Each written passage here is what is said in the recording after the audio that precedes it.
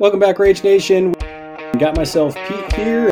That's not really exciting. You got Senior Dixon. I don't think that's appropriate. And we got Monsieur Leopard.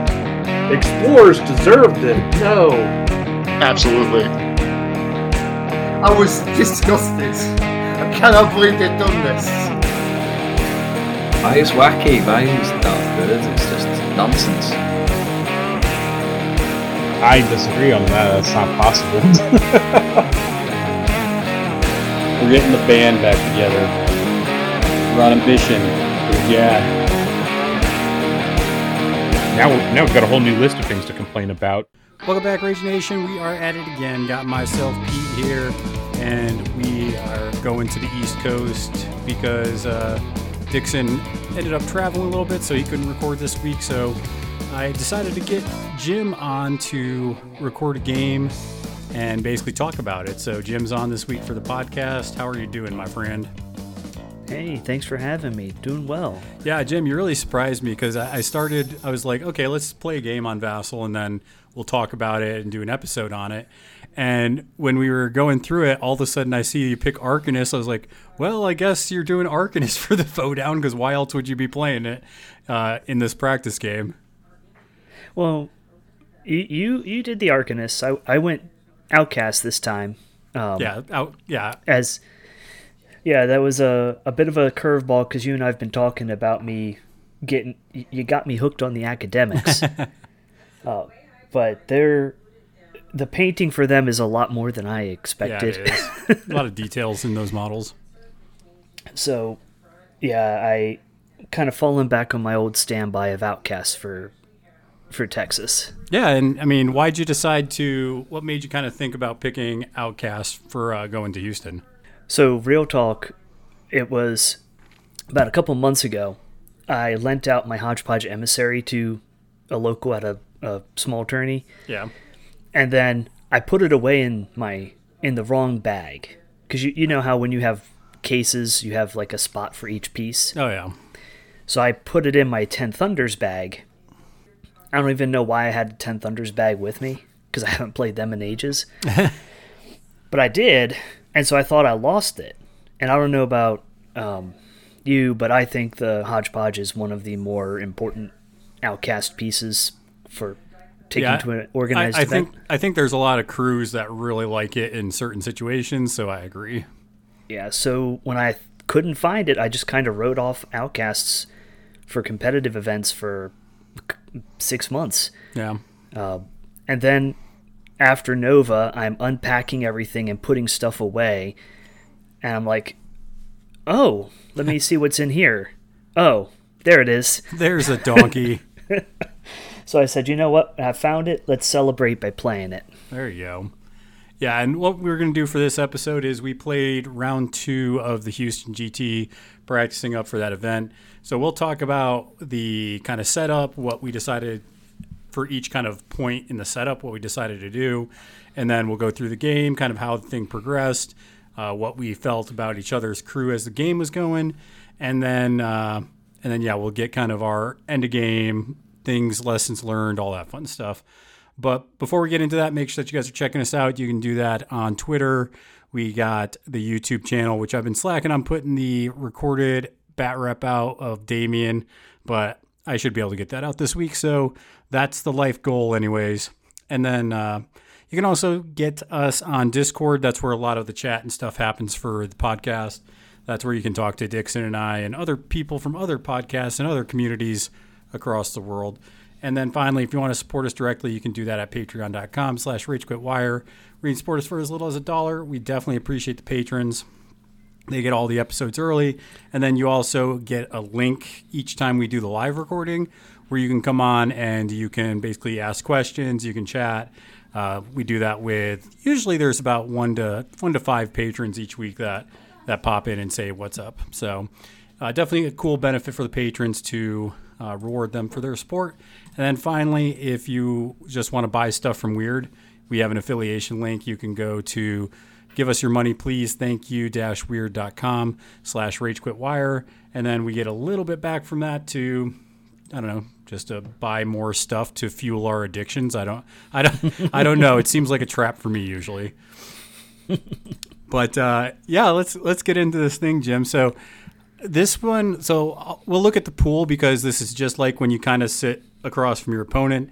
I saw that you declared Outcast, so that's what you would be playing in the tournament. I'm doing Arcanist, and the pool for round 2 is it's solid. It's just standard with cursed objects, so you sit there and kill stuff, and then you have Assassinate, Breakthrough, Sabotage, Hidden Martyrs, and then Public Demo. So when you looked at this and looked at your playing Pete with Arcanist, what were some of your thoughts as you were kind of debating on what you're bringing? So the first thing that stands out to me at this pool, okay, so first off, it's cursed objects, so it's killy. There's no specific tech you really need for the strat because it's just a brawl. But when you look at the schemes, 2 of the schemes care about models that have a certain price point. Yep. Martyrs, you need 2 models that add up to 13. Public Demo, you need 3 models that add up to 18 or less. And when you have schemes like that, for me, my worry is a lot of the crews that I've been building for Cursed kind of are a little more elite. Yeah. And when you do that and you accidentally don't have the ability to declare 2 schemes in the pool, Yep. it kind of tips your hand to your opponent like, yeah, I'm only playing for Assassinate, Breakthrough, or Sabotage here. So I wanted to avoid that. Yeah. The second thing is, for Arcanists, to me, big things they have is they're like the tankiest faction now. Yeah. You've got layered armor, shielded, and concealment with Diesel Engine. And then Soulstone Cache. And Soulstone Cache. And magical training. Like, all their upgrades are defensive in nature. Yep. And you're kind of the condition faction. Yep. You've got a master all about burning. You've got Sandeep, who's about everything. You've got shielded. So I'm looking at that going, I cannot engage with that at range. I mean, I could, but anyone who's tried to bring Mad Dog into a concealment fight knows how sad that that can get is. bad quick. So those were the kinds of thoughts going through my mind. What about you? So when you declared Outcast, I was surprised. I didn't know you were doing it. So I was like, okay. I was worried because it is I feel like Outcasts are just really good at killing stuff. Mm-hmm. I was a little worried about seeing Von Schill because I decided to drop Sandeep. I was thinking maybe Hoffman into this, but Hoffman into, I don't know. I feel like Outcast. I feel like if you brought Von Schill, Hoffman, I think, struggles a little bit there. Just because Von Schill has so many answers, right? Yeah. So I was just like, okay, I don't think I like the Von Schill matchup with Hoffman, but if you drop Von Schill and I drop Sandeep, I feel better about that because I'm a little more flexible. I have some answers just like Hoffman does, or not Hoffman, Von Schill. So I think just innately because I was worried about the Von Schill matchup, that's why I kind of deferred to Sandeep. Plus, Sandeep can pretty much do most of the things on there except for Public Demo because, I mean, Sandeep's usually a little too elite to run Public Demo, so that was kind of a dead scheme for me. But yeah, that's kind of why I defaulted to Sandeep, just because I think also if you dropped Levy, I would have been worried about that as well if I brought Hoffman. So that was another reason why I was like, okay, I just think Sandeep's probably better here. Yeah. No, that's fair. I didn't even say what I dropped. I dropped the Victorias. Yeah. Yeah, you just, and so I think your mentality was, okay, I don't think I could play the range game, so I need to kind of get in and scalpel out what I need to. Yeah, and the main thing is Ronin kind of are the sweet spot for, as a 6-stone minion, you don't hate hiring multiple of them. Yeah. And that makes them great for Hidden Martyrs. That makes them great for Public. Yeah, I was going to say, I don't like Public Demo hardly at all, but I think Ronin and specifically with the Vix, because of all the out of activation movement, I think it makes that very doable. And their Daito ignores armor without a trigger. Yes. So surprisingly, a lot of ignore armor in your list that we'll talk about here shortly. So we did declare those two. So you declared the Vix. So I declared Sandeep. Now, I don't think most people are, at least if you know what Sandeep does, are going to be surprised which version gets dropped, because Sandeep 1 just doesn't have a ton of play into this GG. So I think if you see Sandeep, you 90% you're going to see the second version. I wasn't sure which version you were going to drop. I was like, I think the second version's better. So I kind of was like, okay, I think I'm 70% sure Jim's going to drop the second version. And if he does, we get to pick bans. And I was like, I have to ban Levy's keyword. It's like, because I cannot allow you to slingshot Levy all over the place to cause problems. Yeah, just to... And scavengers. To shout out Tim from the Midwest area, not this past Nova, but the Nova before. He introduced me to pairing Twin Blades with Levy 1. For those who are not familiar, Twin Blades has an attack combat maneuver, which so good. On a 6 lets you place a model within 6 of her. And it has to be size 2 or less, though. Size 2 or less, which did get me. It got me turn 1. But we'll talk about that when we get there. Yeah. But the main thing is that you can toss Levy up 6, move up with the Vix, and then toss Levy again. And now you've got Levy 12 inches up the board. Well, not only that, we'll go over the list here in a second, but if you have the Hodgepodge Emissary with Memento, you give Memento to Levy before you activate the Vix. That way you can just chain activate into Levy. Your opponent has no reaction time. Yeah, so from 12 to 18 inches away, you can just go ahead and drop Levy on someone with very little recourse. Now, that is a very specific build, and it's not what I ran here because you banned it. Yeah, and I will say, though, I think it's better to play Levy and do Second Master Victoria, because then if you die with Levy, you get to go back to your waifs. 100%. So you could, technically you could have hired a waif out of keyword just for that, tech, but obviously if you bring Levy as your master, you get 3 of the waifs or 2 of them, whatever it is, for free. Yeah, but I was like, no, I'm not having any of that. not even gonna entertain that option. Plus, survivors are good enough that I didn't want to see those either. Yeah, again, or, not survivors. What are they? Scavengers. There we go. Another 6-stone minion that you don't hate hiring multiples of. Even out of keyword, it's so good. And so explain what you banned. You banned Performer with Sandeep, which some people might think is weird, but go ahead and explain why you banned them. So if you haven't played against Sandeep Font of Magic before, he has a lot of text on his card. But the big, to me, thing that is like really impactful is his bonus action. Yeah. As far as actions go, it needs a 4, which is a trivial card. It has a built-in mask and has 2 mask triggers, so you're going to get a trigger. And it's either do the action again or you get to swap a minion. We'll come to that in a second. But the basic effect is you pick 2 options and you can pick the same option. It specifically says you can pick the same option twice between heal 1, shield 1, or push 1 inch. Yep. And there's this performer called Cassandra. She's the henchman that comes in the core box. Yeah. And she can copy tactical actions, including bonus actions. Yeah, with Upstage. Which, does Upstage even have a flip, or is it just... No, just happens. Just happens. So, you just gotta be with an 8. If you can flip a 4+ 4 times in a turn, you can have a combined 8 points of healing at, range 14? Yeah, and the thing is, you would think to yourself, this must be elemental only. No, it's any model. It's any friendly.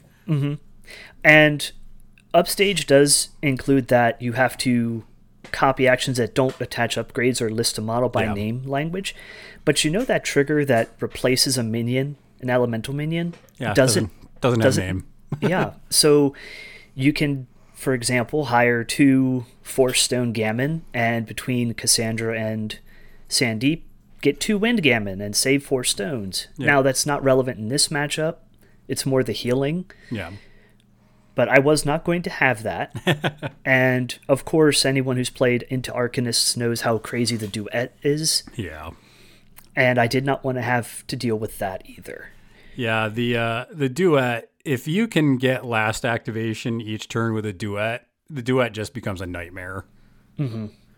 So, yeah, that was a good choice. And you've played against me and Sandeep before, and we've done Cursed before, so I was like, yeah, Jim knows. He's not going to allow it.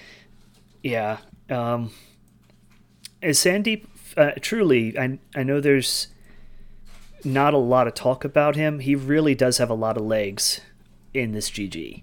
Yeah. But yeah, I was debating with when I was talking to Dixon about the pools for Houston. I was like, dude, honestly, I could probably run Sandeep in all 6 rounds if I really wanted to. Mm-hmm. He's just that flexible. So we got that, and now we'll talk about kind of what we ended up bringing for this. So I ended up bringing Sandeep, obviously, Font of Magic. I brought Bonasuva with a Soulstone cache, so that way I could get Soulstones and use them, because Bonasuva is always a hot target. If you haven't played against Sandeep, just know you probably want to kill Bonasuva. And then I brought Kandara. I usually put Cassandra there, but obviously you banned it. So I was like, all right, let's see what Kandara does into Cursed. Then I brought a Shastar Vidya Guard with Magical Training, which we'll definitely talk about that model, because I know some people aren't a fan of him. I just think you're wrong. And then I brought the Four Winds Golem with Soulstone Cache because he's a monster. I brought the Ice Golem because he's such a beast. That was probably... In retrospect, I think maybe the Fire Golem would have been better. Mm-hmm. But I lucked out, and we'll talk about that as we get in the game. And then I had 8 Soul Stones left, so I brought a Soulstone Miner for profit. Mm-hmm. And what did you end up bringing, Jim? So my list was Victoria Twin Blades, Student of Conflict as my totem. I brought Taylor. I brought Hodgepodge Emissary. I brought Vanessa, and I gave Vanessa Soldier for Hire for the hard to kill. And I brought 2 Ronin, each with Wanted Criminal. I saw this list and I was like, holy upgrade. It's like, my lord. So this is something that I think people have understood about Wanted Criminal, is that it is really good on fast models. Yeah.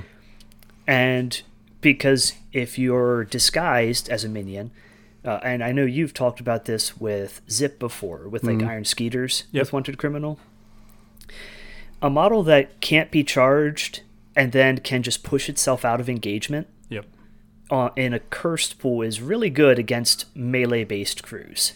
And well, the Ronin are already such a good model. But their MO is they're just fragile, right? So now, not only do they have hard to kill, which is on their card, but now they're disguised, so you can't charge them. And then they also have extra movement if they're next to either the edge or next to terrain. And then on top of that, they have free loot. So if I put a marker down to score something, they can just be like, yeah, that's mine. Yeah, it gives them a relevant bonus. For me, it's a combination of the disguised being really important here, and the ability to push and get that extra movement. Now, with Vanessa, the Soldier for Hire, I keep going back and forth on it. I feel like in this game, which we maybe talk about later, it hard to kill mattered. Oh, it definitely did. And the fact that when you do that, in this list, the only 2 models that don't have hard to kill are the Student and the Victorias. Yeah. The Student, I'm not going to spend extra resources keeping her alive. And Victorias can heal when you kill things, and you have 2 sources of healing between Vanessa and the Hodgepodge. It's kind of like when you had talk about the Parker Dead Man Walking list a while ago. An entire crew that's hard to kill with a abundance of healing can really no-sell enemy attacks. Oh, yeah. And that was kind of the approach I was trying to go with here. Yeah, I think there was a couple of cases that we'll talk about as we get into it where, I spiked, but it was like, oh, you're just hard to kill now, so that doesn't matter. So it definitely came up. I will say Sandeep has some good answers for hard to kill, especially the wind golem with that collision trigger. that came up once or twice. It did. Oh, my. It's like, F your hard to kill, slam. Oh, man. So those are the lists. So what was your reaction when you saw... I mean, I don't think you were too surprised by what I brought. I was surprised by the ice golem. Okay. I will say that. Because of all your armor piercing? Right. I agree with you that fire probably would have fit better here, only because the fire golem's damage reduction isn't armor. Yeah. And so I don't have a way to ignore that. It's also stat 5, whereas ice golem's stat 4. Yeah. The ice golem can and will hit like a Mack truck. Oh, it does. So I don't think it's a bad choice, especially not into cursed. I did risk it because because it's cursed objects. So I was like, okay, how many Ronin is Jim really going to bring? Like, is he really going to bring more than one? Because they are squishy. Like they are not hard to kill. I mean, but they're not. Right, but yeah, they are still, at the end of the day, a 6-stone model with 6-stone model wound count. So I was like, I know there's some there, but how much is Jim going to lean into it? And I did forget also that the Student of Conflict has it. So that was another kind of like surprise, like, oh gosh, she has it too. But yeah, I was kind of like, I want a heavy hitter, and I think the Fire Golem would have been better because of that, but I can't predict how much of that you're going to lean into with my list. Right. And, we can talk more at the end about like what we would do differently, but that's a good example of after we've both built our lists and compared lists going like, okay, how do we adapt and adjust? Yeah, and I will say the thing that stuck out to me specifically was Taylor. When I saw that you brought Taylor with the relic hammer, I was like, okay, she's going to ignore shielded, which I have a lot of shielding in this list. And then she also has puncture, but she also has that from the heavens where you can't use soul stones. And I have 2 models with soulstone cache, and I have 2 a henchman and a master. So I was just like, I have to be very careful with where Taylor goes in. Yeah, that was with her and the Vix. That's a lot of threat that has either raw damage, stat advantage, or other combination. Because one thing that Sandeep does have against him, as tough as your golem are, a lot of your academics are defense 5 and soulstone and shielded is their primary defense. Yeah, exactly. So I was in my head, because I've played the Twin Blades before, I actually like it a ton. So in my head, I'm like, okay, I got to, even turn 1, I have to be careful, because I was like, there's a world where you could give Taylor fast with your student. You could give Memento to Taylor with the hodgepodge. And then you could do the combat shtick to move Taylor 12 inches. And then Taylor's getting 3 swings on something and probably murdering it if you have the right hand. So I was I was on the lookout for that turn 1. I was like, okay, that's the thing. I think that's the worst case scenario.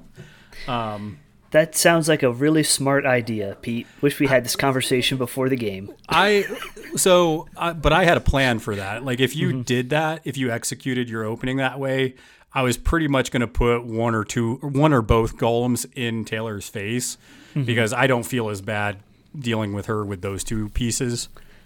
Because one has armor 2, she can't ignore the armor, and then the other one has butterfly jump. So I'm like, okay, but you did something else. So we'll kind of get into turn 1 then. I mean, well, actually, before we get into turn 1, what our schemes are.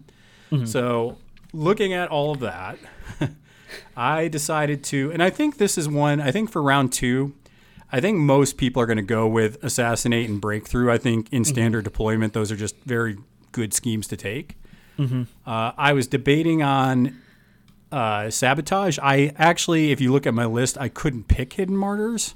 Right. So that, I don't know if you noticed that, but that was right out for my crew. I don't think you could do public demo either. I could not. So basically, you could, if you were paying attention to my list, you could immediately just be like, okay, he's literally can't take those two.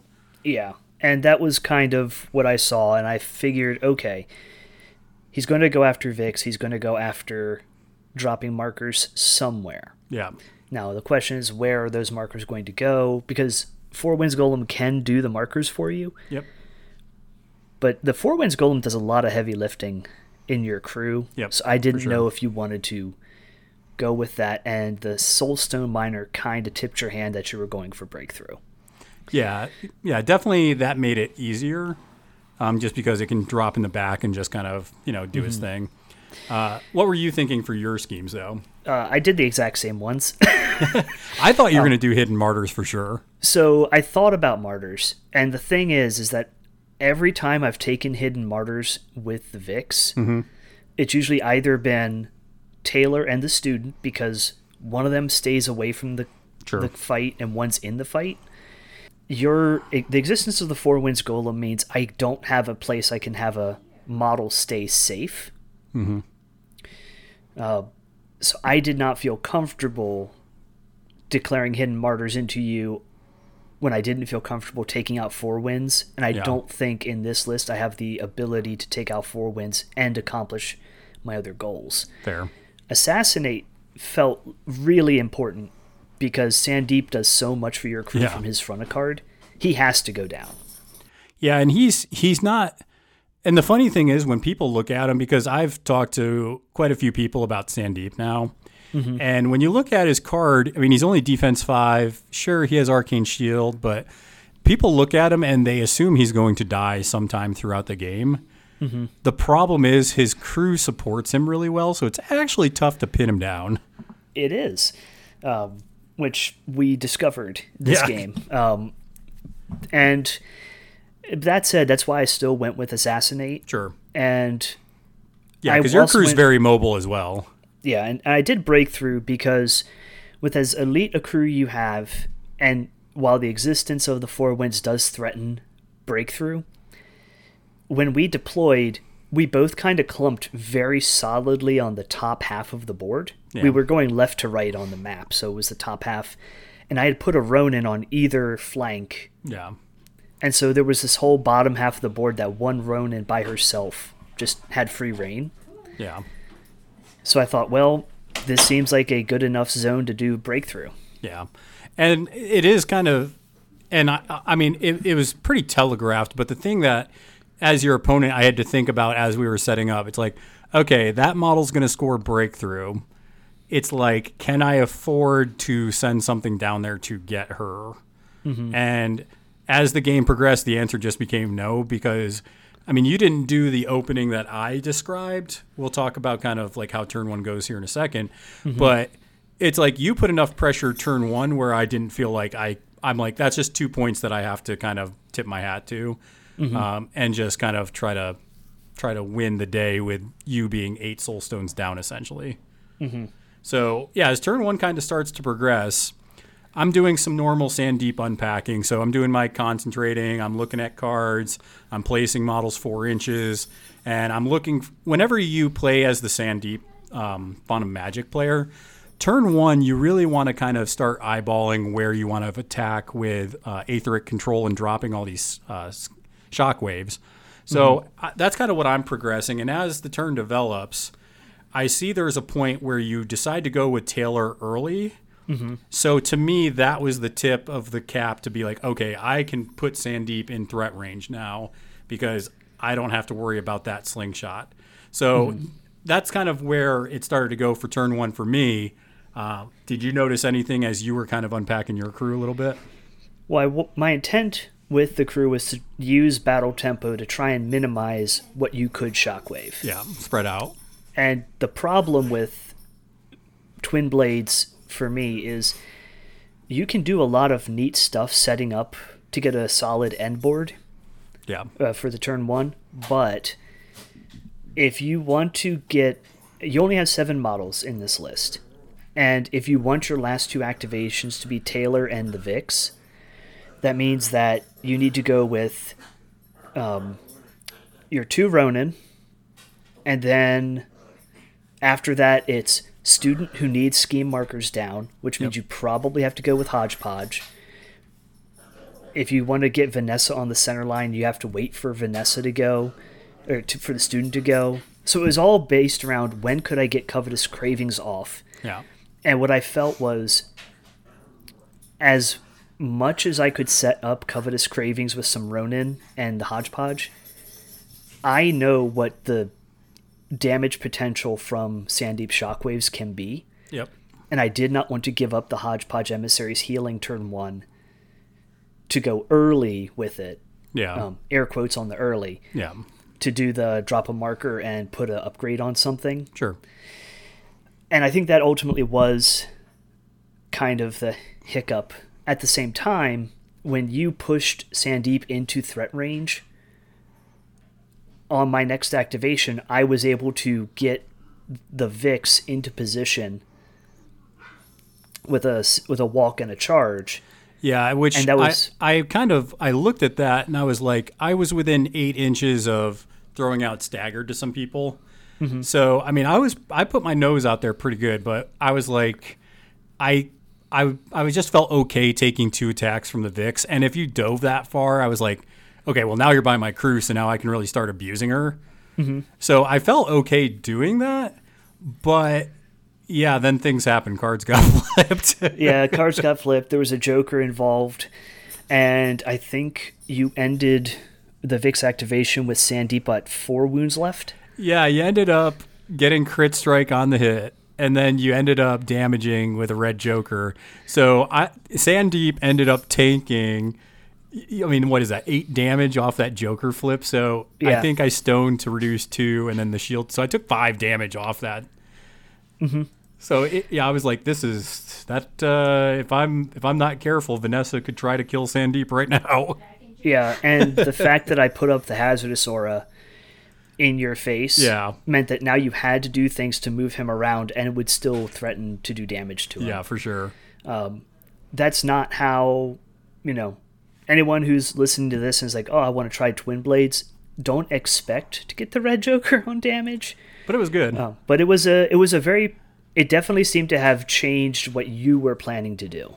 Well, yeah, so turn 1, I have pretty well scripted in a lot of different situations. But with the hazardous terrain, I'm like, okay, how do I... And it's funny, I actually thought of a good answer after the game. But so I forgot that the Golem has Wind Blast, which is not a gun. So I was like, I should have just Wind Blasted the Vix away. But, that's retrospect. That's it. And that's why I love playing Malifaux, because now I have another, little trick in my hat for when things like that happen. Mm-hmm. Little feather in the cap, whatever you want to call it. But anyways, I decided the best situation was to, I've got your back Kendara to get Sandeep away from the Vix. And then I forgot that you also have I got your back. Yeah, this was funny.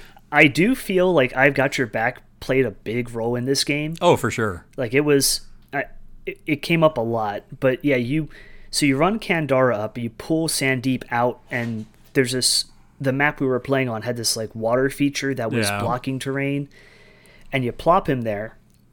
And I have a fast Vanessa at this point, so she just kind of runs up and then grabs the Vix and drops them back where they're engaging. Yeah. Because I was engaged by the Ice Golem at the same time. And the reason it's important to engage Sandeep is your Aetheric Control's a gun, correct?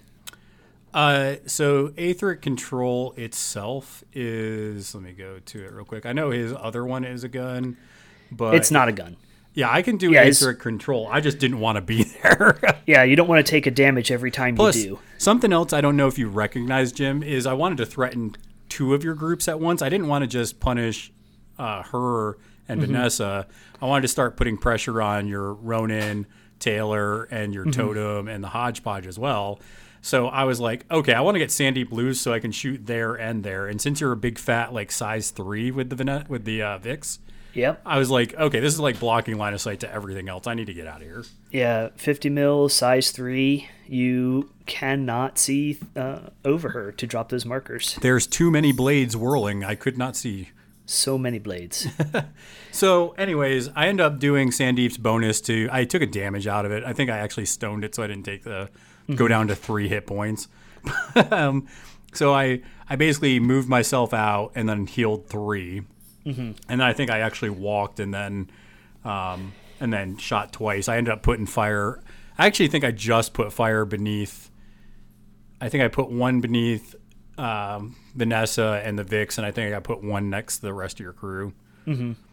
Put some burn out, and it wasn't the grossest, but it's still. I feel like it put enough pressure on your stuff because it started getting that burning out. Yeah, that burning really ticks up the damage passively in a way that is not apparent when you just look at the cards. Well, and there's a little spoiler here that the Vix ended up having burning 10 by the end of the game. Yeah. It was disgusting. Yeah. I think I got Vanessa up to like burning 13 before you killed her. Yeah. But we'll get to that part. Yeah, definitely. So it definitely, by the end of turn 1, the Vix had good pressure on a lot of my crew. And I actually decided to do something at the end of the turn. I actually took my Ice Golem and charged Taylor. And I think I ended up doing like 6 or 7 damage to her. You did a sizable chunk of damage to her. It's like, wham! Ice Golem. And I think you also hit the chill trigger. The chill trigger? Yeah, I ended because you had fast, so I ended up giving you fast slow. on her. And you gave me slow, so all that work I did to try and get her fast for the next turn ended up being a waste of time. So that was really good and a good use of the golem. And again, arcanists are the keyword of conditions. Yeah. Yeah, and for faction. The Ice Golem, because people play Rasputina, and the Ice Golem I think is fine there. But with Sandeep, the fact that you can place the Ice Golem 2 or 3 times 4 inches just makes it way more mobile than people expect. Yeah, it's so Raspi 1 now after her errata has the December's Passage, which lets you push it and drop it next to ice pillars and stuff. I think that requires a TN, is your master's bonus. Yep. And needs an ice pillar in place. With Sandeep, you need a Banasuva on the table, which you get for free, and a wind gammon or golem, which you will probably bring. And then you just got to concentrate. Yeah, you just concentrate. And it's the delivery mechanism is so much better in Sandeep. It's criminal. Yeah, and you did a good job though, because I did put an ice pillar down next to Taylor, but you sniffed that out and you destroyed it like a monster. Yeah, Pete, why is that important? Why do you not want an ice golem to have an ice pillar? Well, there's a couple reasons. So the first thing is the ice golem can actually heal itself a lot if you start removing ice pillars. You can heal 2 for each ice pillar you remove with his bonus. But the bigger thing is you get a built-in ram when you do his melee if you're within 1 of an ice pillar. So the ram is so good. So it's +1 damage. If the target's slow, it's +2 damage. And for those keeping score, that means that if they're not slow, it's a 4, 5, 7 damage track. Which is that is a chunky damage track. And if they are slow, may God have mercy on their soul. It's min-5. That's like Maw Tucket Smash. Min-5. Yeah. Let that sink in. So yeah, no, I was not having that. I think you went. Who'd you go with? I think you might have gone with your. I can't remember who you went with. Somebody and smashed it. It was one of the Ronin. Yeah. Because I used my 7 inches of free movement to get to the ice pillar, break it, and then charge you, and then flurry into you. Because at stat 5, I have a stat advantage on the ice golem. Yep. Which is, I think, one of the downsides to it. Yeah. And I had to make a tough call here because when we gave out curse tokens at the start of the game, you put curses on my Ronin, my student, and Taylor and Vanessa. Yep. And so I had a reposition trigger for the Ronin, and I could move the Ronin to block for Taylor, or I could move it out and let Taylor take another hit on the following turn. Yeah. And Because I think that all happened top of 2. Yeah. And I ultimately let you eat the Ronin so that I could heal up Taylor and hopefully get her into doing something in the game. I think ultimately that was a bad trade because I think the Ronin having a bit more attack just from flurry may have been better. Like, take more attacks. With the quality of the cards in my hand, discarding for extra attacks felt like a better use of my time. Yeah. Yeah, I think you're right there. I think just because it's such a good counter to the Ice Golem that I think I would have tried to smoke it out and then just try to... Like, Taylor is probably okay because of stones. If I spike, it gets kind of scary. But you also had the hodgepodge there, so that kind of helps out a little bit too. But so as turn 2, where we're going into scoring points and going into like, okay, I need to start getting my VPs. I definitely, the Golem was a little in the danger zone, but I was able to basically 2-smash that Ronin. It's just like pow pow. And then that was that. Yeah. And I spent a lot of my resources and good cards due to flips. I forget who got first activation, but one of my first things was I sent the Vix chasing Sandeep. Yeah, you did. And that was kind of what they did all game, is they chased Sandeep around. And I don't think I killed anything this turn.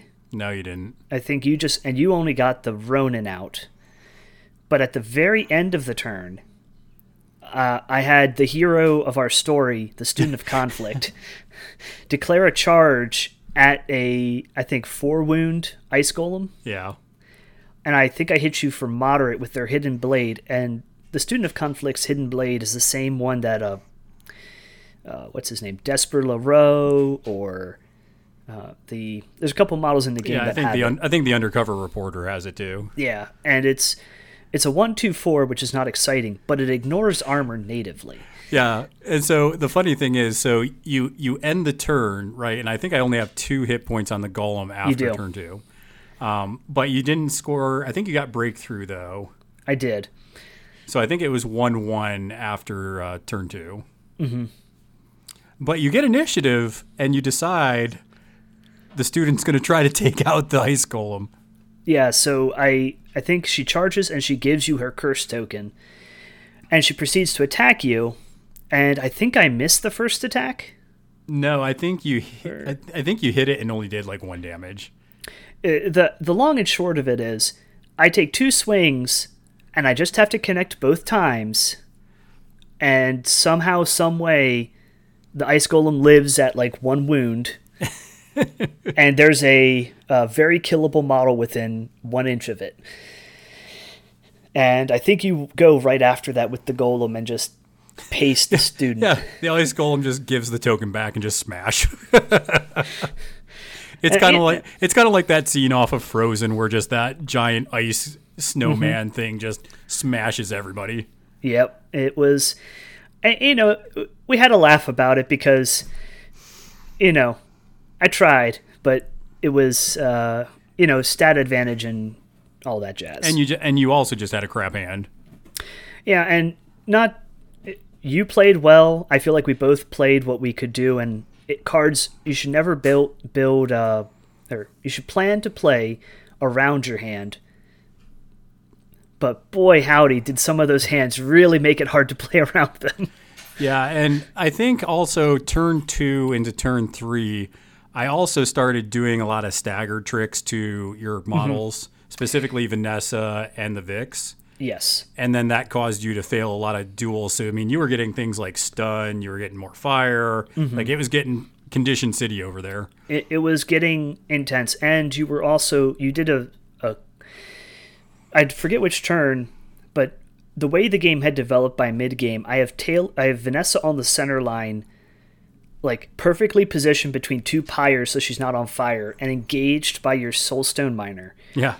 So she can't drop stat 8, nuclear bombs from her staff, which is what she wanted to do, because that's how I draw cards in Vix, is you get built-in Surge. I couldn't rescue the Vix because they're staggered with her Mend trigger. Yep. So Vanessa ultimately is not able to play support as well as she wants to. And at one point, the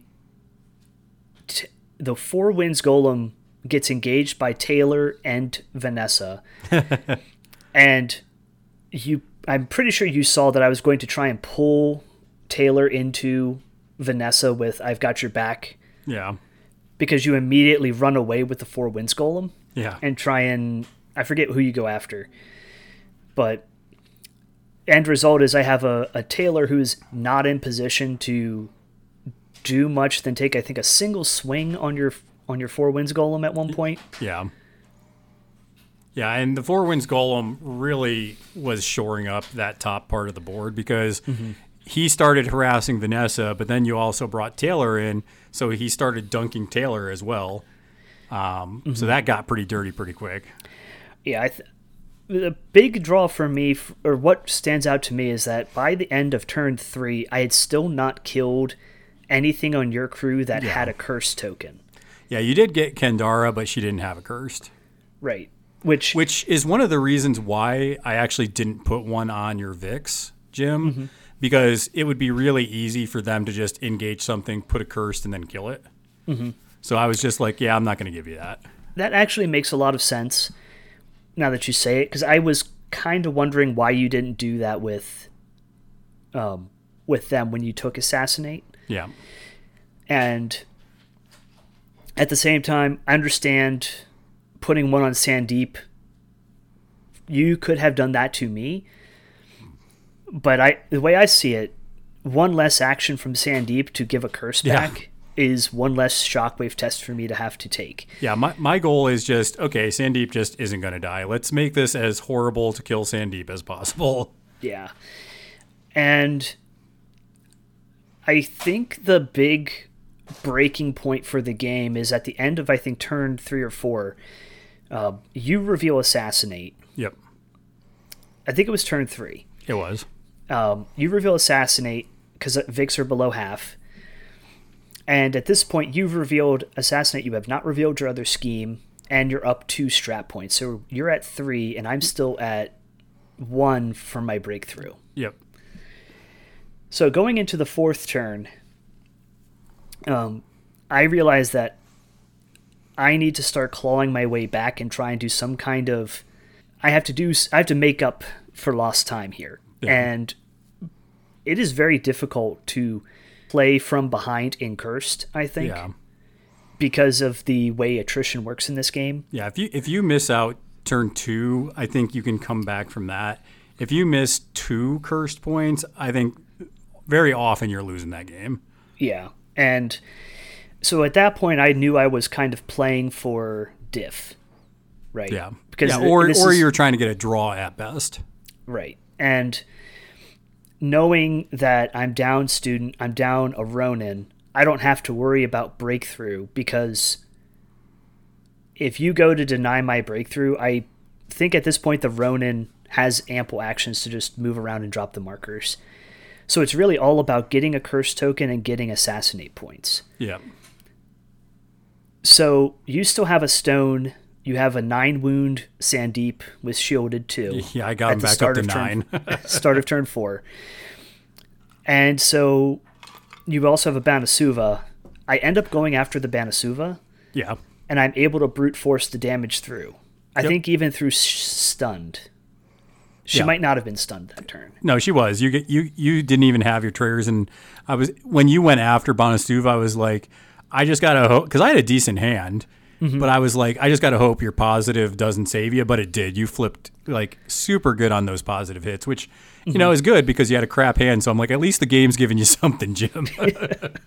And killing Banasuva is a good idea. It's not like, I understand you had Assassinate, but I felt like anytime you get a shot to kill Banasuva, it's not a bad idea. Yeah. For folks who are expecting to play with Sandeep or play against Sandeep, Banasuva is a priority target. Yep. To use that phrase, because of his mantra, which is primordial something or other. Yeah, basically it's if you concentrate within 6 of, and if you're an elemental, and you concentrate within 6 of that, the mantra procs, which lets you do your demise ability. So that's really good with Sandeep too, because for instance, in this game, that would let me put down an ice pillar with the ice golem. I can put down any pillar or any like a pyre, ice pillar, or scrap marker with Bonasuva. I can put out staggered if you're within 1 inch of a marker with Sandeep, because he's an elemental in this version. The Four Winds Golem, the moneymaker, lets you place 4 inches. And then Kendara's, she doesn't have a demise, so that doesn't matter. But that's the majority of them. It's just really good. Yeah, and with Sandeep's one with everything ability on the front of his card, which we've referenced, but the ability to tell somebody to take a concentrate for a card, and then to concentrate yourself as Bonasuva, and then Lord of the Elements, a third person to concentrate.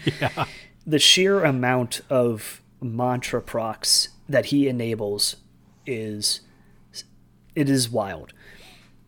So I do get the I get the cursed point on turn on turn 4, and that's also good because with that kill, that gets me above half. And then I'm able to heal up again with, I think, Vanessa. And essentially deny the assassinate point, the end of assassinate point. And unfortunately, you're able to take out Taylor for your third strat, or for my third VP. What ended up happening is Taylor was kind of, because she took some burning, so she was having her own problems. So I think she was down to 4 hit points, and I went in with the Wind Golem because I had a high ram in my hand, and I dunked her into a pyre, and I spiked on damage, so I ended up doing 4. So it brought her down to hard to kill, and then the collision trigger did 1 to kill her off. Yeah, that is such a good trigger. And part of why the Four Winds Golem is just bananas. And it got you a Soulstone because she died. And at this point, you start running pieces into my backfield to drop scheme markers to get your breakthrough. Yeah, because you kind of gave up on... Well, plus I healed the Ice Golem up since the little girl failed to kill him. You were just kind of like, whatever, Ice Golem. And I was like, yeah, I guess the Ice Golem can drop a scheme marker. And then the Soulstone dropped. And then I also, I think late game, I was going to put the Four Winds Golem for the second turn of breakthrough. So, I ended up being able to get my breakthrough points there. Yeah, so we end turn 4, and you've got 3 strat. You've got both revealed points. So you're at 5, and I'm sitting there at 3. You're at 3. No, I'm at 2 at this point because I haven't yet revealed Assassinate. Yeah. Because you. Oh, that's right. Because Sandeep just stayed up barely enough. So at this point, like, I know the game is not mine, and this is a point where, at casual nights, I know folks might say, let's talk it out. Yeah. But I appreciate you were willing to play through the last round. Yep. And that actually caused, I think, I got more points than I think I would have expected to get if I had just talked it out. Yeah, because I think if you didn't kill... So you actually killed Sandeep turn 5, so you did get the 1 VP there. But if you didn't kill him, I think I possibly could have killed your master to get the second point of Assassinate. Yeah, and I had a curse token on Sandeep, so that was a double whammy for me. And then at that point, you had killed Vanessa for your 4th strat point because she had... Dude, I was so happy with that move because I basically... I used the... And let's talk about the Shadar or the Shastar guard. Oh, this guy. So I did not have the Wind Golem within range to if I killed because Vanessa was almost dead. I think she had like 2 hit points or something. Yeah. But the Wind Golem wasn't within 3, and I wanted a Soulstone just because I knew you were going to go after Sandeep. So I was like, cool. I'm going to go ahead and do his bonus Follow My Path, which put the Wind Golem within 3, so that way when I kill with the Shastar Guard, I can then go ahead and smash. So I charged in. I end up killing Vanessa with the Balanced Sword. Right. Yeah, she was at hard to kill with her shielded and a whole mess of burning. Yep. So I was able to kill. Actually, I think turn 5, she actually went down to one hit point because she took so much burning from turn 4. Exactly, yeah. Because I actually killed you with one swing of the Bound Sword, got a Soul Stone, and then did my Chakram into the Vix. Spike doing 4 damage, dropped to 2, which was 1 away from killing her. I was hoping a red Joker showed up so I could like just smash her as well. And then I ricocheted to do 4 damage into the Hodgepodge. It was mean. But I will say this. This was the first game in recorded history where Bulletproof +2 saved me a point. It did, because if literally you didn't have that, she's dead, and then the game's just purely over at that point. But the Shestar Guard, I don't understand why people don't like this model if you're playing Sandeep. Obviously, if you're playing any other keyword, this model is never going to come up out of keyword. But in keyword, yeah, it's 8, and you're going to staple magical training. So technically, it's a 10 Soulstone model. But there is so many layers to this thing that just makes it in fun of Magic. In my point of view, it's an auto include. I don't even think about it. The guard's always in it because he's stat 6 across the board. So he's defense, willpower 6. His Bound Sword is stat 6. His Chakram stat 6. And his mantra doesn't seem like a lot. But my lord, you get so much 2-inch movement out of that mantra. It's ridiculous. As an opponent who's faced your Sandeep a few times now, like when you look at magical training bearers and arcanists, which let's face it, arcanists tend to want to hire something to carry magical training. Yep. This one has enough wounds, has hard to kill. Yep. And has shielded, and with magical training counterspell. Shielded too. Shielded 2, hard to kill, 8 wounds, counterspell, defense and willpower 6. Yeah. That kind of defensive profile means that your opponent can't just, I'll go kill their magical training. Yeah, character. you're not accidentally going to kill the guard. And something that came up for us, you have Know the Warrior. Yeah. Know the Warrior is card cycling. It's better showboating. Yeah. Because it's every time you cheat opposed duels, you get to draw a card. So if you do happen to hit, in my case, I had to spend so many cards to not suffer shockwave duels, or my hand was just garbage, that you could cheat 3s and 4s out of your hand to hit my models, and then draw like better cards. Yeah, there was, especially, I think it was turn 4 and 5 specifically. Turn 4, it was huge because I had a hand that was like, I had 112, but then I had like a 3, 4, and a 5. And you didn't cheat, and I was like, cool, I'm going to cheat this 3, I'm going to be at a double neg, but I get to draw a card. So it was really good, and I always keep a focus on him specifically for those situations mid-game. Yeah, and giving yourself a focus, you're still getting a 2-inch push from your own mantra. Yep. So in this crew, him setting up Know the Warrior is not a problem. Yeah, and with all the other pieces, I feel like people should target him, but the problem is there's so many other targets in Sandeep that it's like, I understand the guard's good and it probably needs to be dealt with because it's giving me a card and it's pretty decent, but you have so many other problems that people usually don't focus on him. Yeah, and that's actually a good step away looking at the two crews so we ended the game 7-5 in your favor. Yeah. So kind of like holistically, your crew, every model in your crew could do a job and was a threat in some extent. Yeah. The closest to a non-threat was the Soulstone Miner. Yep. And it ran disruption and scored you a breakthrough point. So it still did a job. Yep. For me, like you said, I played down 8 stones because I had a Ronin off in a corner, scoring me 2 points. Yeah. But not in the scrum, and I had a student of conflict who gave up a point and was only trying to play the buff game. Yeah.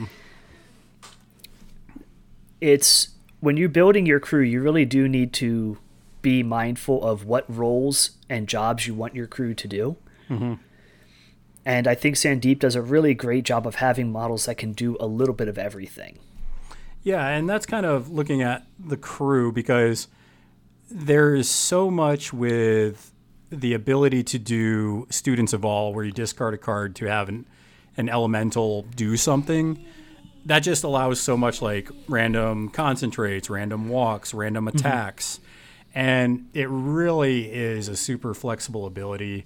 Sandeep himself is, I think the reason why I like him is because he's actually a pretty low intensive as far as card, like he's not card hungry. Like his stuff is low stats to go off.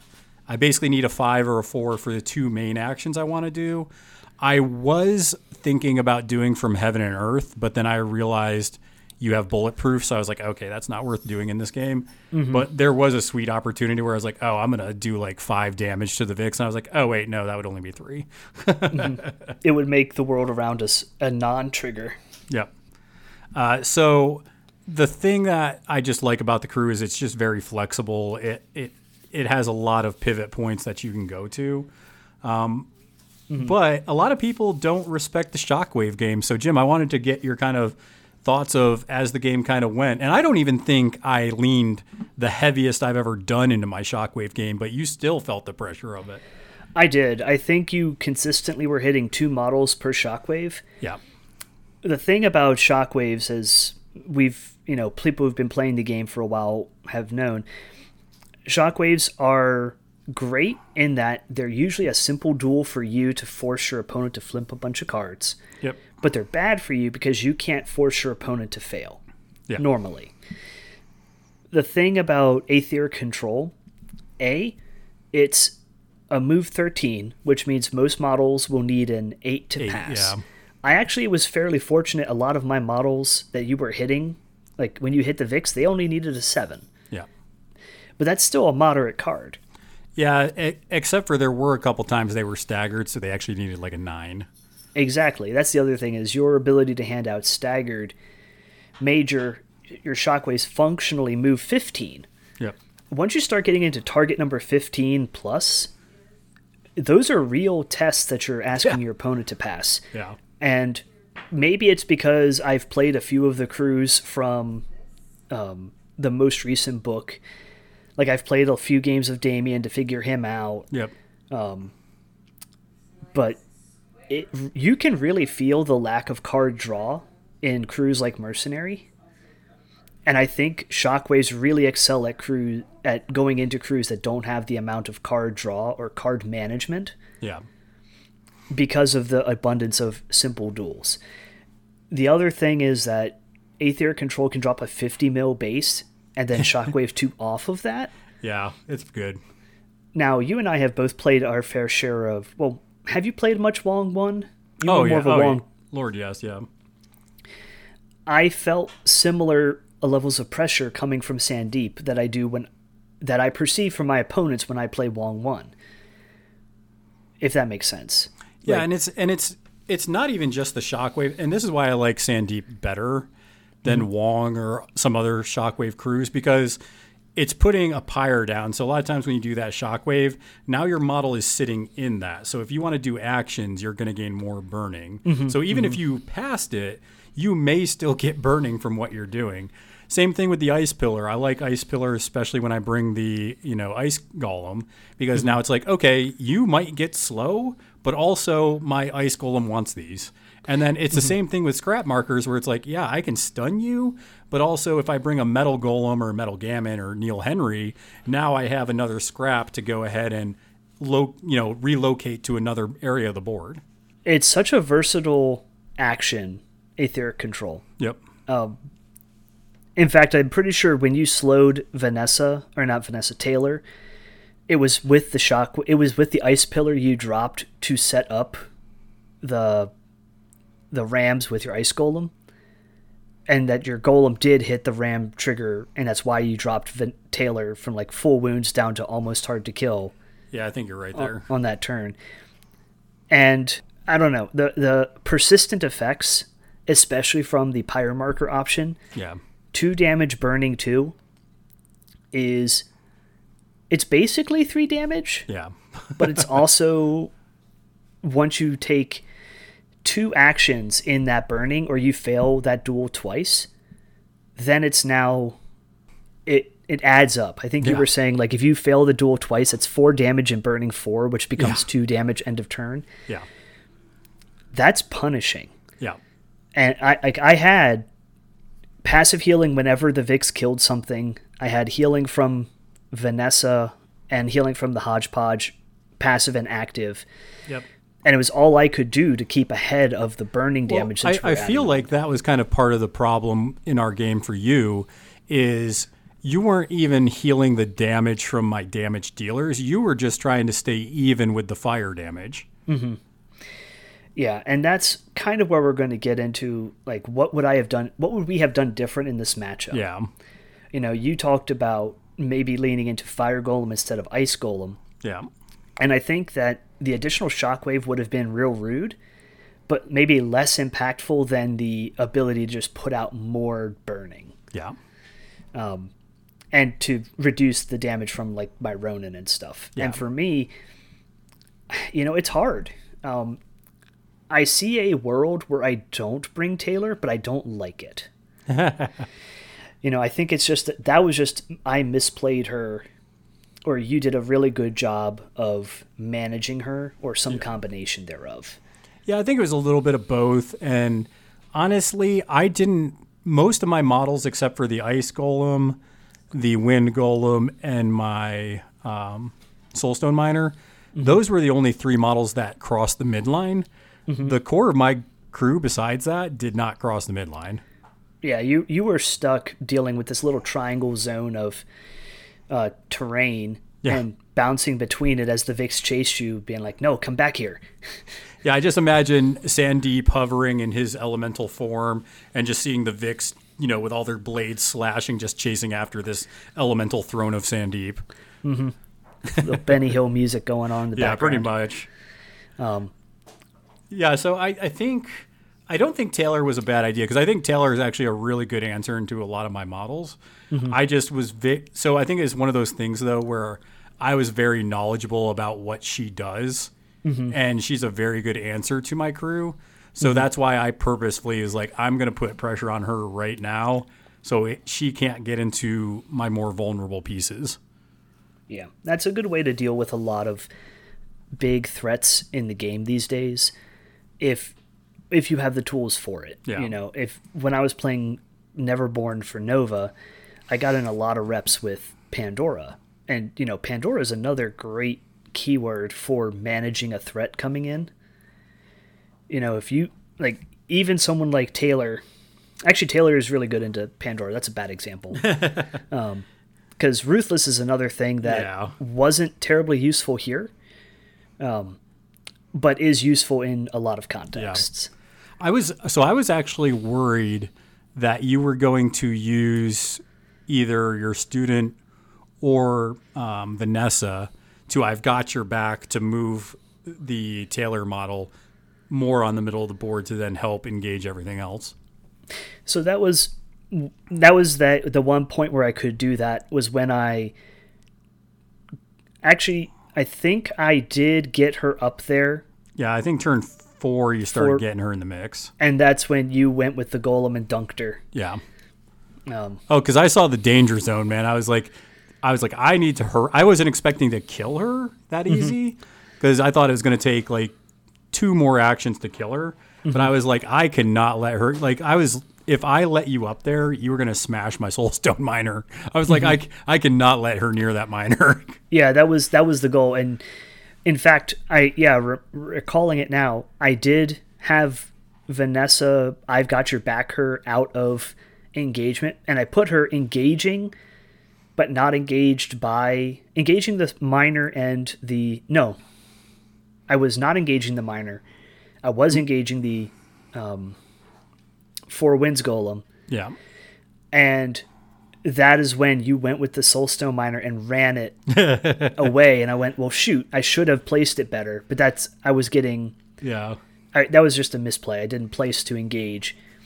And then you went and dunked her. Yeah. And that was before she activated, which is another thing. You were able to kill we both killed models before activation, typically. Yeah. Which, that's always a good idea. I think over the course of the game, I only ever had 1 or 2 pass tokens at most. Yeah. Which, that's not bad. We played Elite Cruise, and it was Achilles strat. And I think when you play Cursed, you have to pace it out anyways. Like, there's no benefit to killing 3 models in 1 turn usually. I think in Cursed, very often, you're just going to kill 1 model and then set up the kill for the next turn. So that's what I was constantly trying to do is, okay, I got this model, now let me start chipping away at my next target. Yeah, and I was chipping away at models, but they were not models that had curse tokens, and that's another thing to remember is know your priorities pre-game, and that's probably one of the biggest mistakes was where I put my curse tokens. Yeah. I think because I did Banasuva, I did Sandeep, I did Ice Golem, I did 4 Winds Golem, and Shastar. Yep. I should have put his Shastars onto the Kandara, and I probably should have put... I think Kandara was a good move for you because you have a built-in positive, so I feel like it actually is pretty trivial for your master to kill Kandara. Yeah, and that would have been... On the turn I killed her, that would have been another strat point for me, because I don't think there's a world where I really can prioritize killing the Shastar. Like you were saying, there's so many other threats in the Sandeep keyword in your crew that I can't justify spending the resources to take out the Shastar. But the Shastar's a big enough threat that I can't ignore him either. Yeah. Yeah, so I think as far as my list goes, I was okay with what my list was. I do, obviously, I like bringing Cassandra into instead of Kandara into most cases. I think I only drew about 4 cards with Kandara, but I was able to put some staggered out, which was helpful. She didn't do quite as much. I would have definitely preferred to have Cassandra because that's another Breath of Fire to put onto the Vix, which would be really good.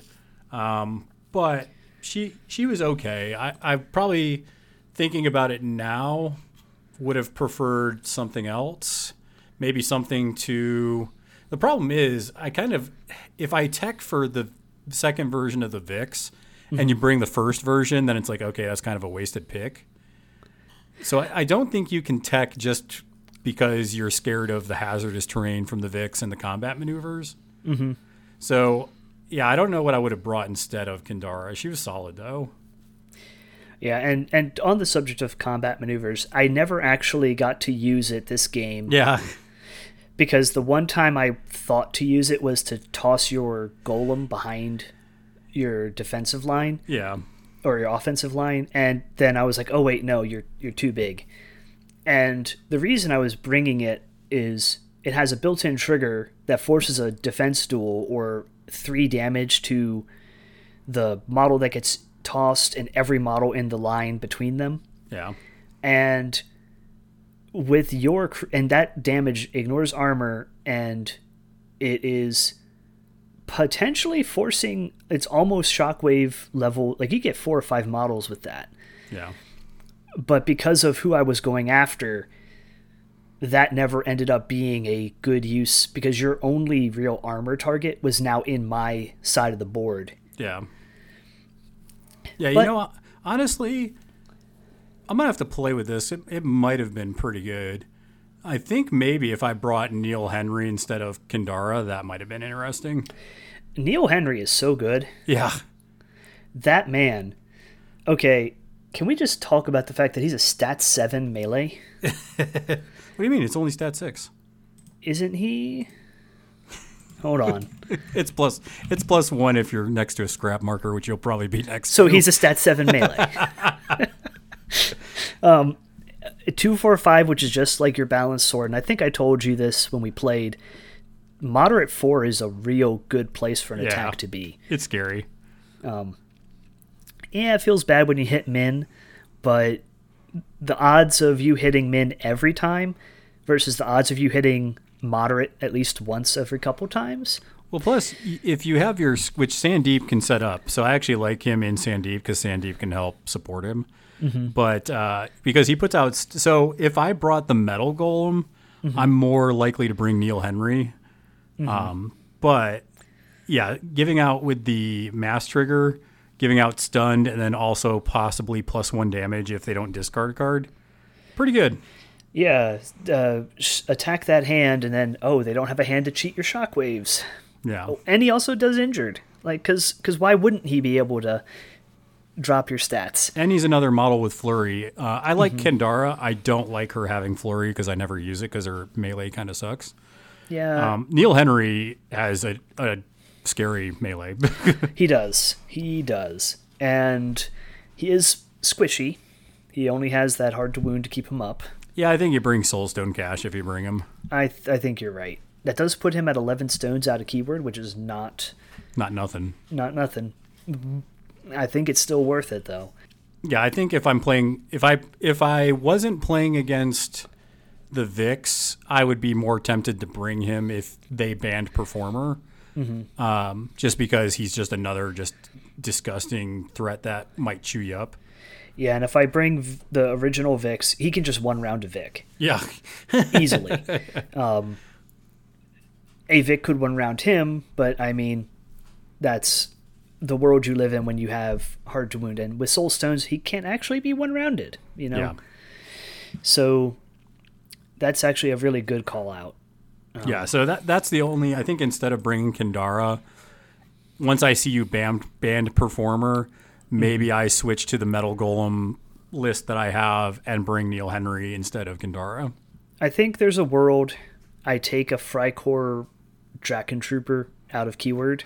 Yeah. To try and deal with your shockwave, your markers. Yeah, that's not a bad idea. I think if Load 'em Up was in the pool, that's better. But in this, I don't know how much the Draken Trooper really matters there. Does he do anything else for the Vix? Not really. The thing is, this crew is so fast that ideally, if I'm doing it right, there isn't a place you can put a bunch of markers and just hit all of my dudes. Yeah. And so I was kind of going with the plan of, if you do Shockwave the Vix, they diving charge out, and then they don't care as much. Yeah. Vanessa, yeah, she has a bad time, but you have to get to burning, I want to say 7 before she starts taking more than 1 damage with her arcane shield. And everyone else is moving around, so they're not going to sit in your zone. And again, this is all the theory behind it. In practice, I still don't know that I would have necessarily needed marker removal because it would have just been slow. I think they're only like move 4. Yeah. Let me see. No, they're move 5 now. Okay. But all they have is a flamethrower, which is a damage that does 2, 3, 4, and burning +2 when half your crew ignores burning damage. So I know you aren't maybe thinking about this for Sandeep because Sandeep can make these pieces sad. But have you thought about either Rusty Alice or Mad Dog with this Vic Master? I've thought about them. Again, against Arcanist specifically, I hate having to be on negatives to shoot with Mad Dog. Oh yeah, for sure. And if I'm doing Rusty and I'm bringing a Scavenger, at that point, I think it's better to just have declared Amalgam in the first place. Mm-hmm. Because multiple Scavengers can push Rusty up the board, giving her focus. You can do the same thing with a Levy, and you get to do the Tools for the Job trick as well. And that really can ameliorate the bad hands you might draw. All together, that plus Servant of Dark Powers, I don't see at that point where if I want to go with Rusty, I think you lose out a lot of that when you just bring her out of keyword. Yeah. And what you're getting is a turret that sits there. And turrets are fine, but a turret that's in a pyre marker that wants to take multiple shots and has a movement of 4 to try and get out of said pyre. Yeah. I haven't put enough reps in with it to really get a feel for when it's a better pick. What about Barbaros? Well, he is the true Nephilim leader. It's true. Well, I was going to say, because I've played the Vix 2 with Barbaros. And I mean, in certain matchups, that can be pretty good. I do like the idea of him using Black Blood to kind of penalize you for punching him in melee. Yeah. What I don't like is... Actually, you know what? Not much. I think I need to put that on the table and give it a try with them. Yeah, because he's a versatile, so that doesn't matter in Outcasts. Bring It's really good if you can manage it. If somebody... Because I've done that before. I think Barbaros players forget Bring It's a thing. Because I did it to Dixon one time. He's like, that was actually really good in that spot because you can really draw something out of the group. Mm-hmm. And then you can start smashing on it with your possibly, I mean, you can get crit strikes. I mean, you can get min 4 pretty easy. Mm-hmm. And shove aside's nothing. Yeah. That actually can make you effectively 3-5-6 with the bladed aura on the Vix by pushing them through it. And I think it actually would have been decent in our matchup just because you could slingshot him into my... Because I'm going to be in a bubble. I'm playing Sandeep. Mm-hmm. And he's just, attacking stuff, shoving it aside, attacking another thing. Okay, now I'm going to... I basically then would have to waste my movement tricks to get away from his Black Blood crap. Mm-hmm. So that's something else to think about that, especially if somebody's going to bubble up against what you're doing with the Vix. Barbaros, like the Vix themselves, Barbaros is great because you would have 2 pieces at that time that are just like, I have to try and get away from both these pieces. That's a good call. And comparable costed to Taylor, so I'm not really changing up much. Yeah, so you could either switch it out for Taylor or just terrorize, and why not both? You're right. Go more elite. More elite, Jim. 6 models into Curse. What could go wrong? It's like that Kylo Ren, meme. More! More! But all that to say, it was a really fun time, and I do want to point out, as I've talked about card draw over the course of this, neither of us had like gratuitous amounts of card draw. We both had hands that got pretty low over the course of the game. And there was a lot of heart of the cards moments. Oh, yeah. And that was really fun. Yeah. I don't know, editorializing here.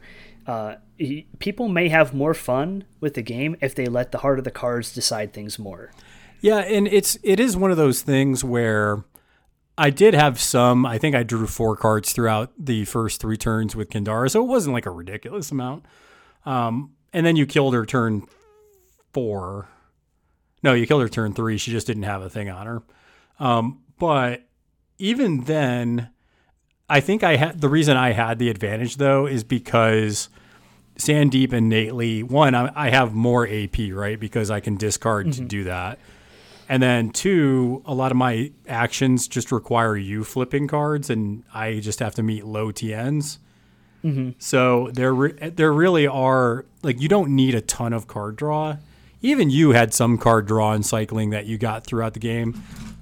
Mostly cycling. I think, what's that one trigger? The blood or whatever it is. Yeah, Bloody Fate. Yeah. So that's just it. The game doesn't need it, but I think the crews that can, either through sheer number of actions or just low TNs, you can still play very well with those crews, even if they don't draw a lot of cards. And the Vix definitely are that. Yeah. Mm-hmm. Like you had a lot of attacks, and unfortunately you just didn't quite hit enough, especially that poor little student trying to stab the huge ice golem. It was what a picture. It was so funny because I thought the ice golem was dead too. I thought for sure that ice golem was dead. I was like, well, at least I get an ice pillar. I go into him with like a 2, a 3, and a 6 in my hand. I cheat the 6 because it was a tome. Yeah. Get a weak on the damage, and I Bloody Fate into a 4. I cheat again, or I flip a tome. I hit. I do another week. You live, and then I draw an 11. Yeah. You're just like, come on! Like, damn your eyes. Apparently, she finally studied enough. The problem is she got smashed right after that. Yeah.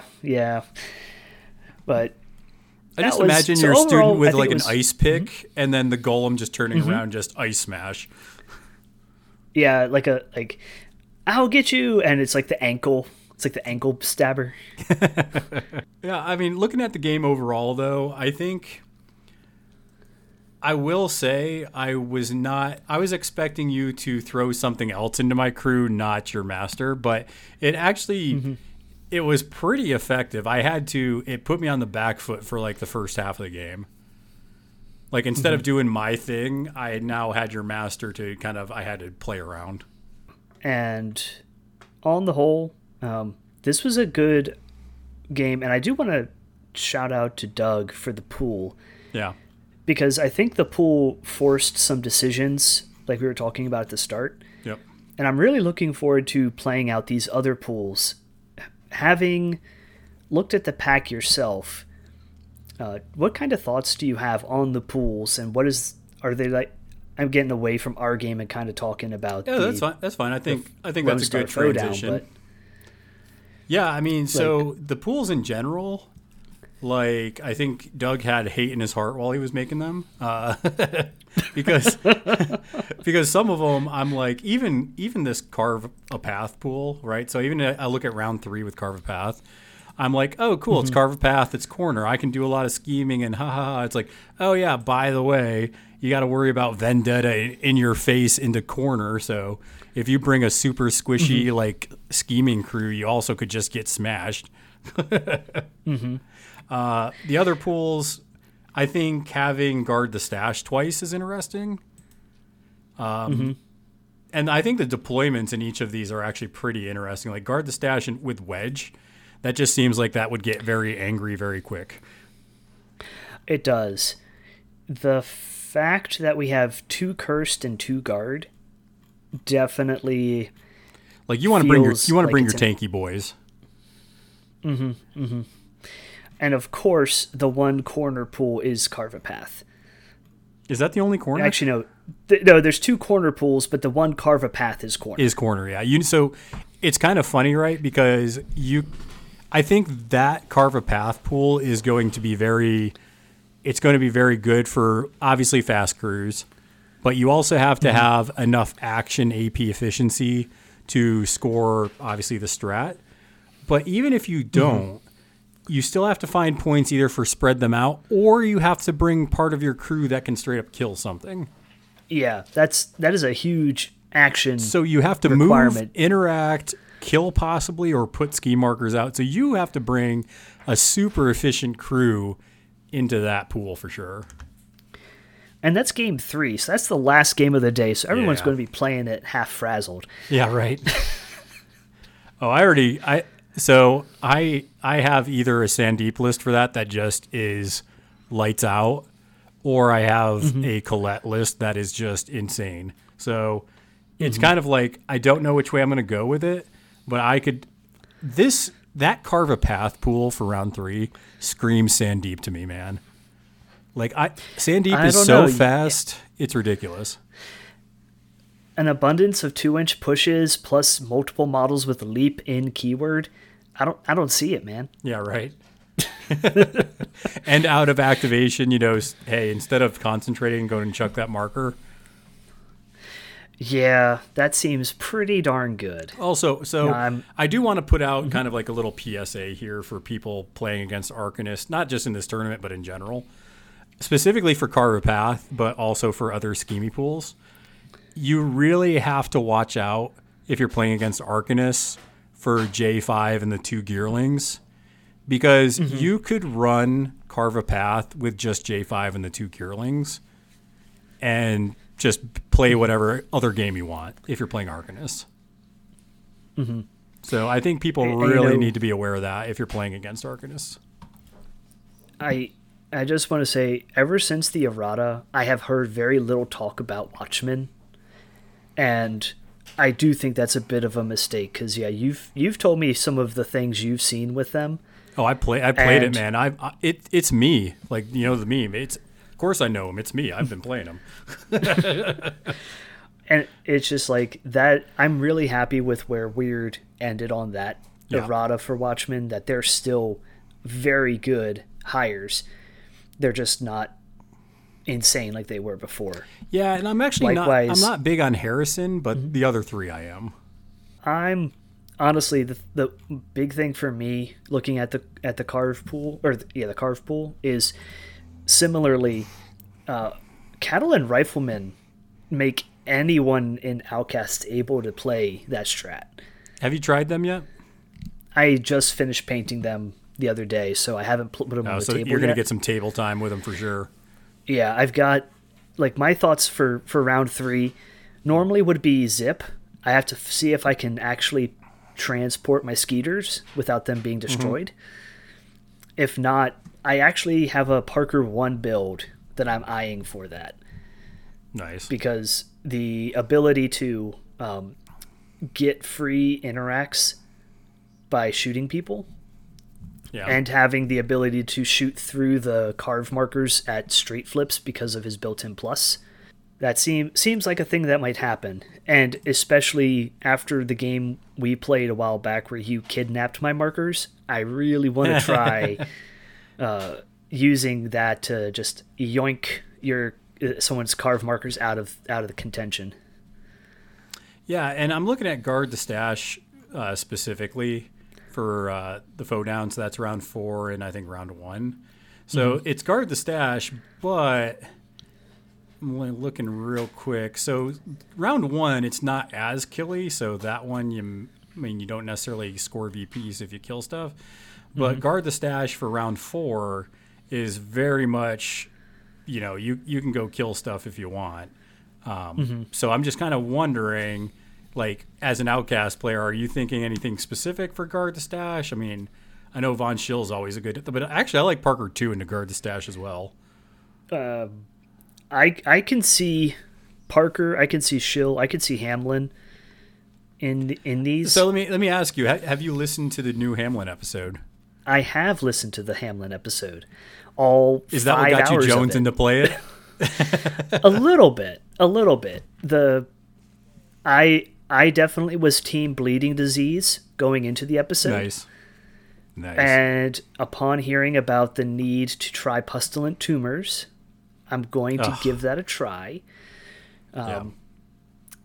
I really rate the fact that the Stolen are just incredible minions, incredible totems. Oh, they are for sure.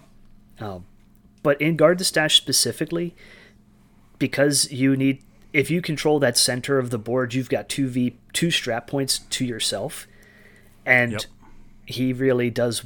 Like, folks should just go listen to your episode on it. It was really well done. Liam knows his stuff.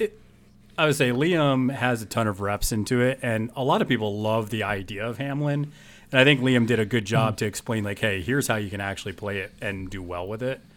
And I will say, though, looking at these Guard the Stash pools, I think it's actually pretty slick, because I think there's a world that you could obviously build your traditional I'm going to stand here and fight kind of thing. But there's enough schemes in those Guard the Stash pools, like spread them out, set the trap, load them up. And the other one, you have sabotage, catch and release, secret meetup, leave your mark. I think round 1 you're going to see more I want to stand in the middle. But I actually think the Guard the Stash for round 4, you actually could skirt a little bit around your opponent if you wanted to. You could. For round 1, I'm actually really liking that as a Terra pool. Specifically Terra 2. Oh man. No. How many games do you have into that? Well, no, not so enough. I'm not against it, but I think you need some serious reps, because I put in about 10 or 12 games into Terra 2, and it's good. Like, I like it a lot, but it's not super durable. So you got to be very, very cautious. You do have to be cautious, but because this is kind of a more schemy build for it, that's kind of why I'm eyeing it, because the idea has always appealed to me of doing late turn rewind people off of strat markers. Yep. And catch and release is just such a good scheme for Terra, because you just hire a wretch and you just do the bury unbury thing. Yep. Money. And secret meetup as a scheme in a pool with a strategy marker that has terrain traits feels still very easy when you can just relocate models around the board. But I agree, Terra, Timeless, you need a lot of reps with her, and I'm still in the can I get enough reps before Texas stage. Yeah, because I even played you with Terra Timeless once, and I think you saw that there's some cool tricks, but it definitely you got to know what you're doing, because if you end up rewinding at the wrong moment or the wrong model that isn't where it's supposed to be, it really costs you. It does, and that's I appreciate that about Outcasts. I feel like they have a lot of depth and a lot of flexibility as a faction. Yeah. But there's still places where you have to know what to do. It's not autopilot. Yeah. Are you looking to do Iron Scorpius, or are you just dropping what you feel? What day is it? Ask me tomorrow, I'll have a different answer. I really don't think Scorpius is something I should do if I'm intending to, want to do my best, just because that's a lot of rules to keep in your head. I'm probably taking 3 different crews. It's just ironing out which of those 3 are going to, what those 3 are going to be. Yeah, I did it last year, and I dropped Somer 2 as one of my picks, and I got a draw out of it. So that's better than I have. And I know that they've been teasing stuff on the weird website. I don't know what that all means, but I am, after the most recent one with that gremlin that's got robot hats and stuff, I'm feeling I'm hopeful that things will be different, because that's such a flavorful keyword. Yeah, people love that keyword for sure. But I am not going to be doing Iron Scorpius. I am bringing 4 keywords, best drop win. That's what I'm doing. So, I mean, I literally am just bringing Damien, Colette, Hoffman, and Sandeep. And I'm just like, hey, whatever the matchup seems to favor, that's the one we're bringing. Yeah. So if I drop Sandeep all 6 rounds, that's what happens. Yeah, I'm 90% sure that it's going to be some combination of Vix, Parker, and then someone else. It's just who that someone else is going to be. I don't know, how many reps do you have with Von Schill? A couple. The thing is that his playstyle has always, I have struggled with. Gotcha. And I don't know if that was just I wasn't in the mindset for it, because I was trying to do the Ionic engine and man, you gotta. That's not the way. Enforce that. So I'm gonna be giving him a go as well, but I don't know. Parker and the Vix just kind of play that mobile cagey style I like to play. And Zip would come, but again, Skeeters will not travel well. Yeah, I find the Skeeter with the dive bombing pose, and then not the one with the legs sprawled out. That one always stays home. So the other 2 I try to bring. Because the other one, it's just him kind of riding straight up. So the problem is the wings are tall on that one. Yeah, it's the footprint in the case. I was a quick aside. I tried making one of those homemade magnetic cases that every hobbyist makes at some point. Sure. And I did, and I was like, oh man, this is great. This will solve my transport problems. And then I realized I probably won't fit under it as a personal item on an airplane. I was like, well. Crap. Yeah. So anyway. Definitely excited, man. I mean, I think that hopefully people are starting to get more reps with these pools to prepare for Texas. I know there's a bunch of locals and people, though, that don't really do the reps, so they just got to play and I guess I'll try this. So I love the fact that it's not just a hyper competitive tournament, that there's a good mix of different levels of players. Yeah, and isn't there a Henchman Hardcore event on the Friday? Yes, but I will not be playing that. Yeah, but I mean, they have the Henchman Hardcore for folks who like that, and they also have, I think, the Brawl format. Yeah, the Bonanza Brawl, which I played for the first time at Nova. That's a really fun, wacky time, and so Doug's really set this up to be not just a good place to test your competitive chops, but to really have fun with the game and not be surrounded by a bajillion other people. Yeah, and I know that the Bonanza Brawl is on Saturday, and they're going to do that in the bar section so we can do karaoke while people are playing Bonanza Brawl. I apologize to everyone in advance for my singing. I'm going to try to do some Johnny Cash while I'm there. Excellent. Well, I mean, anything else you want to share about Outcast, the Houston Fodown, anything else there, Jim, before we roll up on it? Just make sure, folks, if you haven't, to subscribe and listen to The Other Coast. It's a podcast that I am occasionally on, not as often as I should, but they're based out of L.A. and have Jeff and Colgan have some really awesome takes on a lot of different topics. And I laugh about that because when you're on The Other Coast, I'm like, oh, cool, Jim's on there. But it seems like a lot of times you're actually on other podcasts. So part of that is the way the time zones work is that when we can record, it's either like as early as 10 p.m. for me, and I get up early for work, so I kind of like have to be ready for it. And the other thing is the folks East Coast. There's so many East Coast pods that it's a time zone thing is where it ends up being. Sure. I have that sweet spot of Central Time right now. I love Central Time, dude. It's the best. All my sports crap get done at like a decent time, and all my East Coast friends, I can be like, yep, I'm going to start a little earlier, So it ends up working out superbly. How's your time zone with Dixon's? He's on East Coast, except for during daylight savings time. He's an hour ahead because Puerto Rico doesn't do daylight savings time. So kind of like Arizona? Yeah. Except for they're closer to the equator, so it actually makes sense.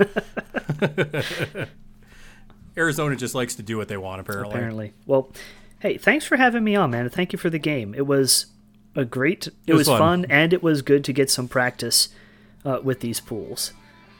Yep, and I hope everybody does the same. I know I'm going to be playing these pools out for the remaining 2 weeks. And until next time, make sure that you guys are flipping cards, flipping tables. See y'all later.